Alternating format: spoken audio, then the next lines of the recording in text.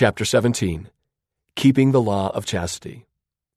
The moral code of heaven for both men and women is complete chastity before marriage and full fidelity after marriage. From the life of Ezra Taft Benson. Traveling widely as a religious and political leader, President Ezra Taft Benson was keenly aware of the steady moral decline throughout the world, especially with regard to the law of chastity. He took a strong stand against this decline, teaching that the law of chastity is a principle of eternal significance. He declared that in the church and kingdom of God, chastity will never be out of date, regardless of what the world may do or say. He further taught, we must be in the amoral and immoral world, but not of it. We must be able to drop off to sleep at night without having to first sing lullabies to our conscience. To illustrate the importance of staying clean from the immoral influences of the world, President Benson shared the following story. I am reminded of a story of a young girl who, with her date, was going to a place of questionable reputation against the wise counsel of her parents. Her question was, what harm is there in just going in to see what goes on there? Her parents apparently gave in to her and suggested that she wear her lovely white dress for the occasion. Before her young man arrived, her father said, would you do me a favor before you go and go out to the smokehouse and bring in a side of bacon? The girl was aghast at this request and said, in my best dress? I would never get rid of that awful smell. Her mother said, that is right. You can't go into the smokehouse without absorbing some of the influence there. We think you're smart enough not to go into a place where you would come out any less beautiful and clean than when you went in. With that wise counsel, this young girl made the right decision to keep herself unspotted and clean from evil influences in the world. Teachings of Ezra Taft Benson, Section 1. God has established the standard of chastity for His children. In this dispensation, the Lord reiterated the commandment given at Sinai when He said, Thou shalt not commit adultery, nor do anything like unto it. Doctrine and Covenants, Section 59, verse 6. From the beginning of time, the Lord has set a clear and unmistakable standard of sexual purity. It always has been, it is now, and it always will be the same. That standard is the law of chastity. It is the same for all, for men and women, for old and young, for rich and poor. The church has no double standard of morality.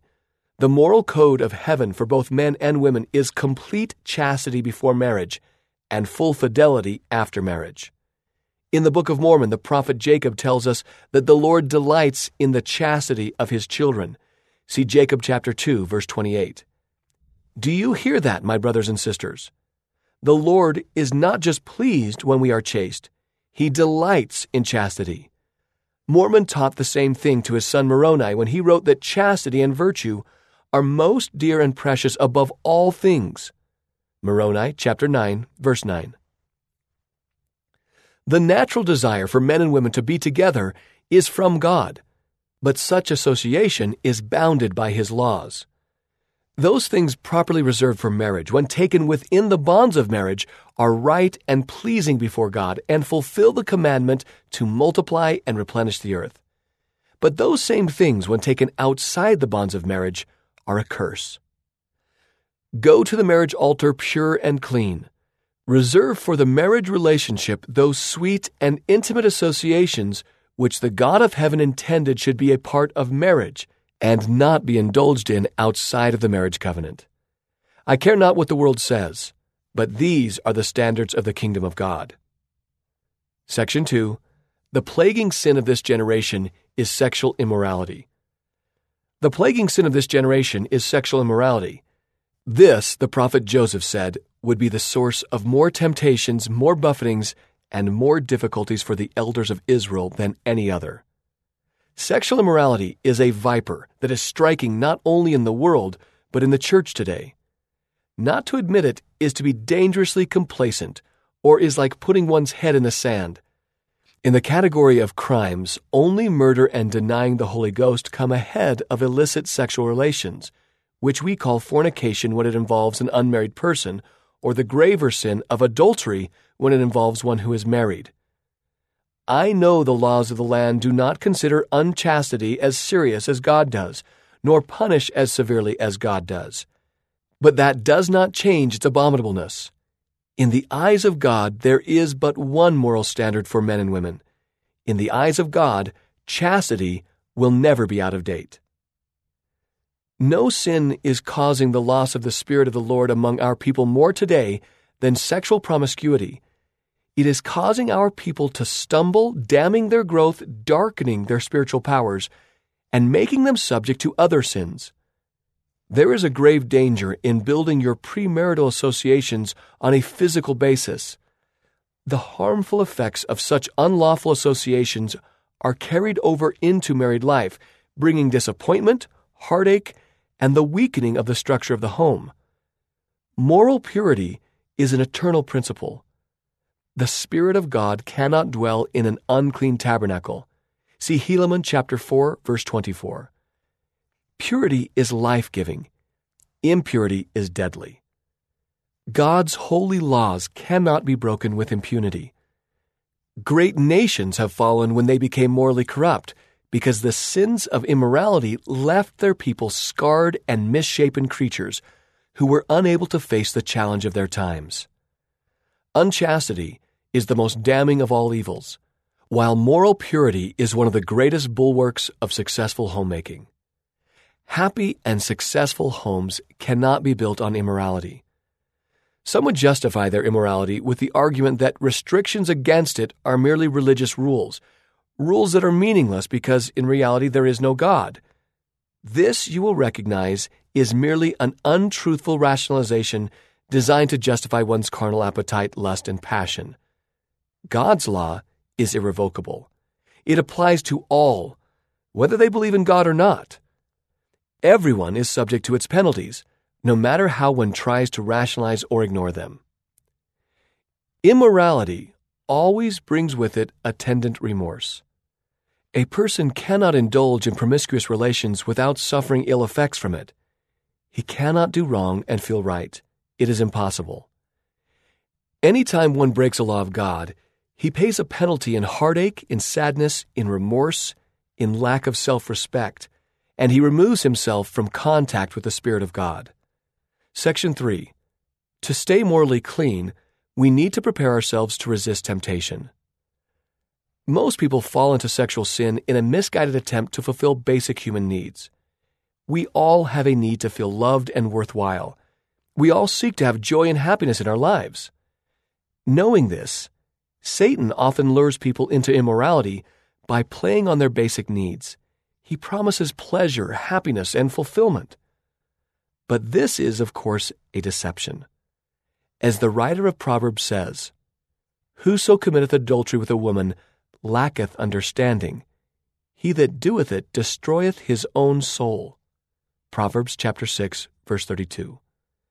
Samuel the Lamanite taught the same thing when he said, "Ye have sought for happiness in doing iniquity, which thing is contrary to the nature of righteousness." Helaman chapter 13, verse 38. Alma said it more simply, "Wickedness never was happiness." Alma chapter 41, verse 10. There is an old saying that states, "It is better to prepare and prevent than it is to repair and repent." How true that is in the law of chastity. The first line of defense in keeping ourselves morally clean is to prepare ourselves to resist temptation and prevent ourselves from falling into sin. Clean thoughts. Control your thoughts. No one steps into immorality in an instant. The first seeds of immorality are always sown in the mind. When we allow our thoughts to linger on lewd or immoral things, the first step on the road to immorality has been taken. I especially warn you against the evils of pornography. Again and again we hear from those caught in deep sin that often the first step on their road to transgression began with pornographic materials. The Savior taught that even when a man looks upon a woman to lust after her, or in other words, when he lets his thoughts begin to get out of control, he has already committed adultery with her in his heart. See Matthew chapter 5, verse 28, Doctrine and Covenants, section 63, verse 16. Those who think clean thoughts do not do dirty deeds. You are not only responsible before God for your acts, but also for controlling your thoughts. So live that you would not blush with shame if your thoughts and acts could be flashed on a screen in your church. The old adage is still true, that you sow thoughts and you reap acts. You sow acts and you reap habits. You sow habits and you reap a character, and your character determines your eternal destiny. As a man thinketh, so is he. See Proverbs chapter 23, verse 7. Consider carefully the words of the prophet Alma to his errant son Corianton. Forsake your sins, and go no more after the lusts of your eyes. Alma chapter 39, verse 9. The lusts of your eyes. In our day, what does that expression mean? Movies, television programs, and video recordings that are both suggestive and lewd. Magazines and books that are obscene and pornographic. We counsel you not to pollute your minds with such degrading matter, for the mind through which this filth passes is never the same afterwards. Be clean. Be virtuous in your thoughts and actions. Read good books. Never let your minds be subjected to pornography. In the words of the Lord, let virtue garnish thy thoughts unceasingly. Then shall thy confidence wax strong in the presence of God.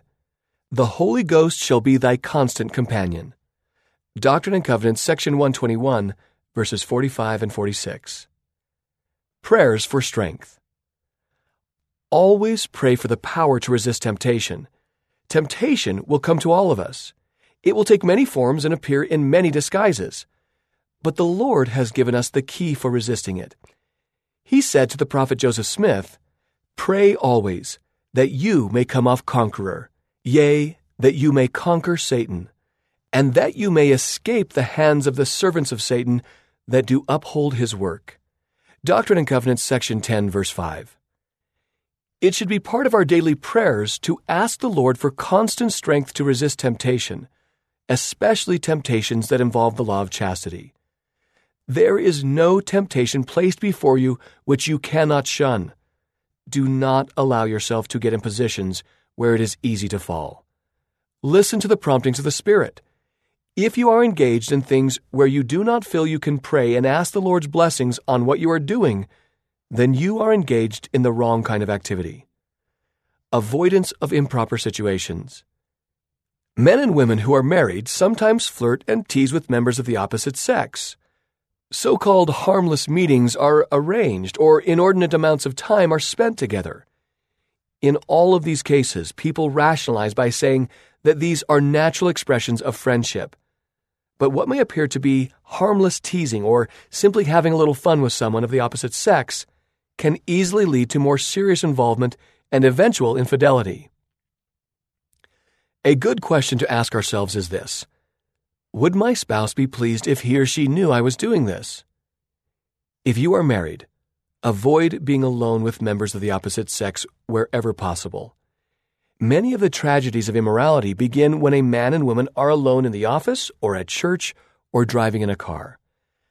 At first, there may be no intent or even thought of sin, but the circumstances provide a fertile seedbed for temptation. One thing leads to another, and very quickly tragedy may result. It is so much easier to avoid such circumstances from the start so that temptation gets no chance for nourishment. Modesty. Be modest.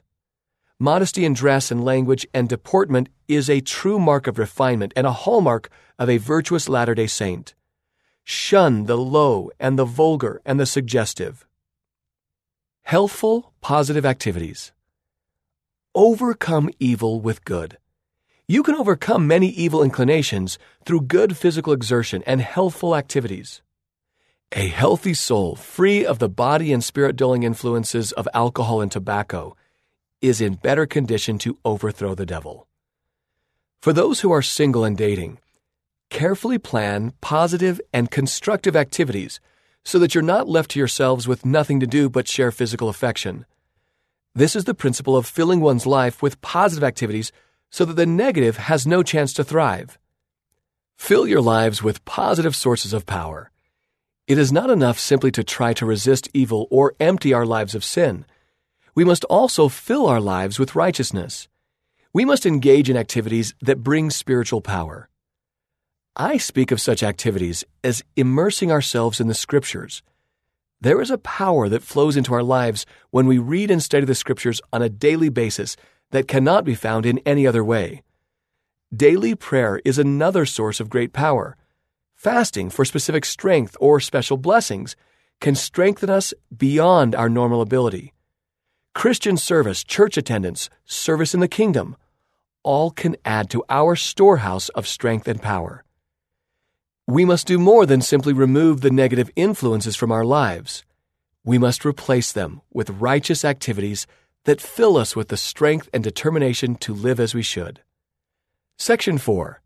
Through proper repentance, those who are entangled in sexual sin can become clean again. There may be some for whom the counsel to prepare and prevent is too late.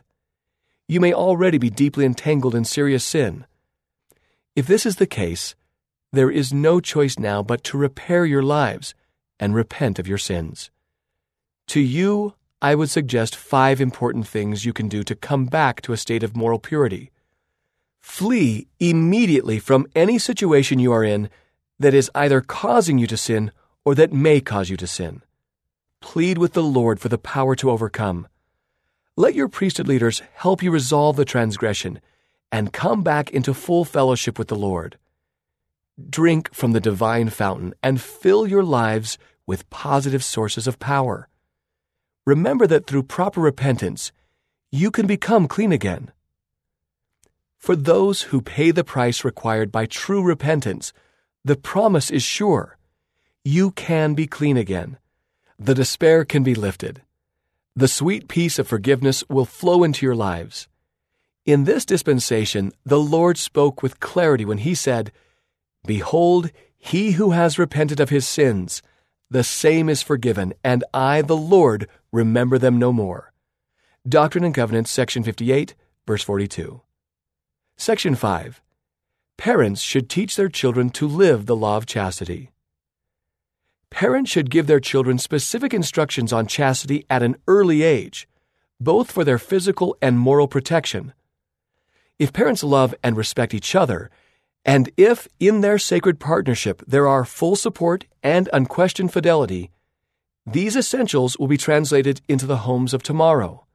Conversely, if there are bickering, quarreling, and lack of harmony at home, and participation in the dangerous practice of flirtations with others when away, then the homes of tomorrow will be weakened thereby. Our homes must become bulwarks of strength through enthroning righteousness and bringing into them the peace, unity, and unselfishness engendered by personal purity, unquestioned fidelity, and simple family devotion. Parents must accept marriage as a divine institution and honor parenthood.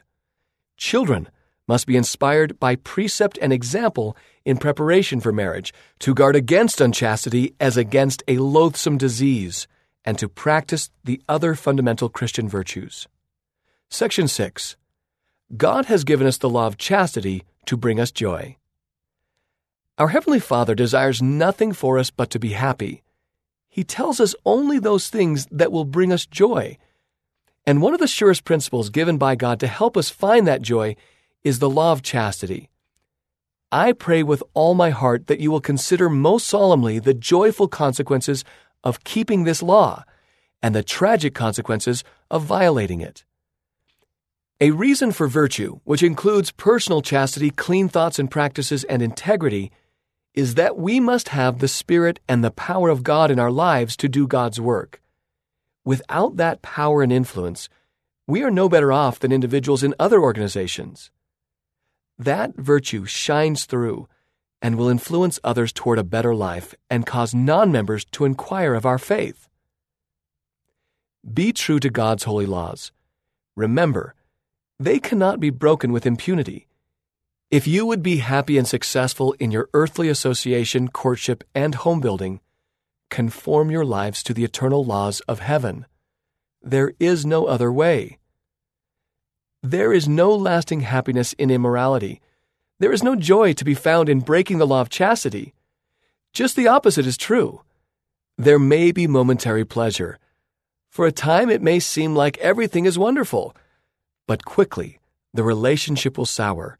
Guilt and shame set in. We become fearful that our sins will be discovered.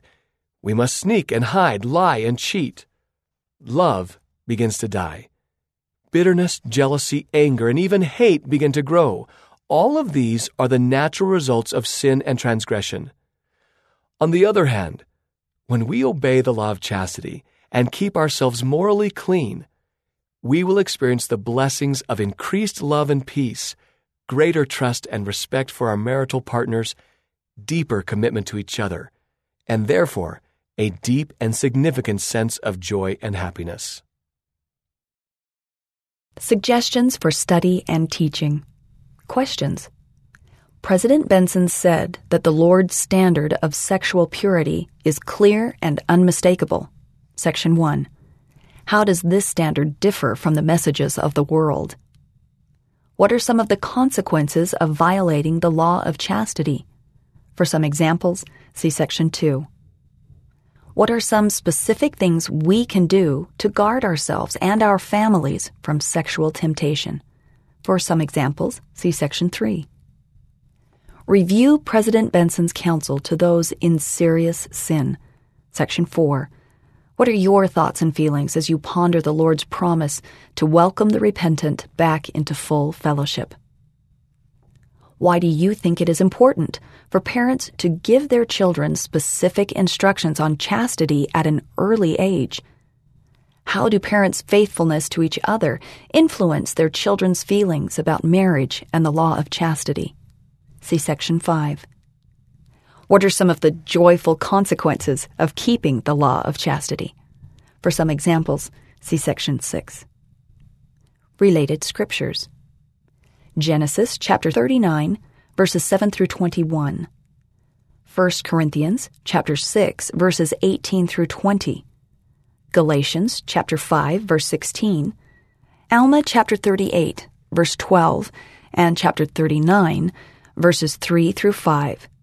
3 Nephi chapter 12, verses 27 through 30, and Doctrine and Covenants, section 42, verses 22 through 25. Teaching help. Encourage those you teach to come to class prepared to learn and participate. When they are striving individually to learn the gospel, they are more likely to contribute to the learning atmosphere during lessons. Teaching, No Greater Call, 1999, page 80.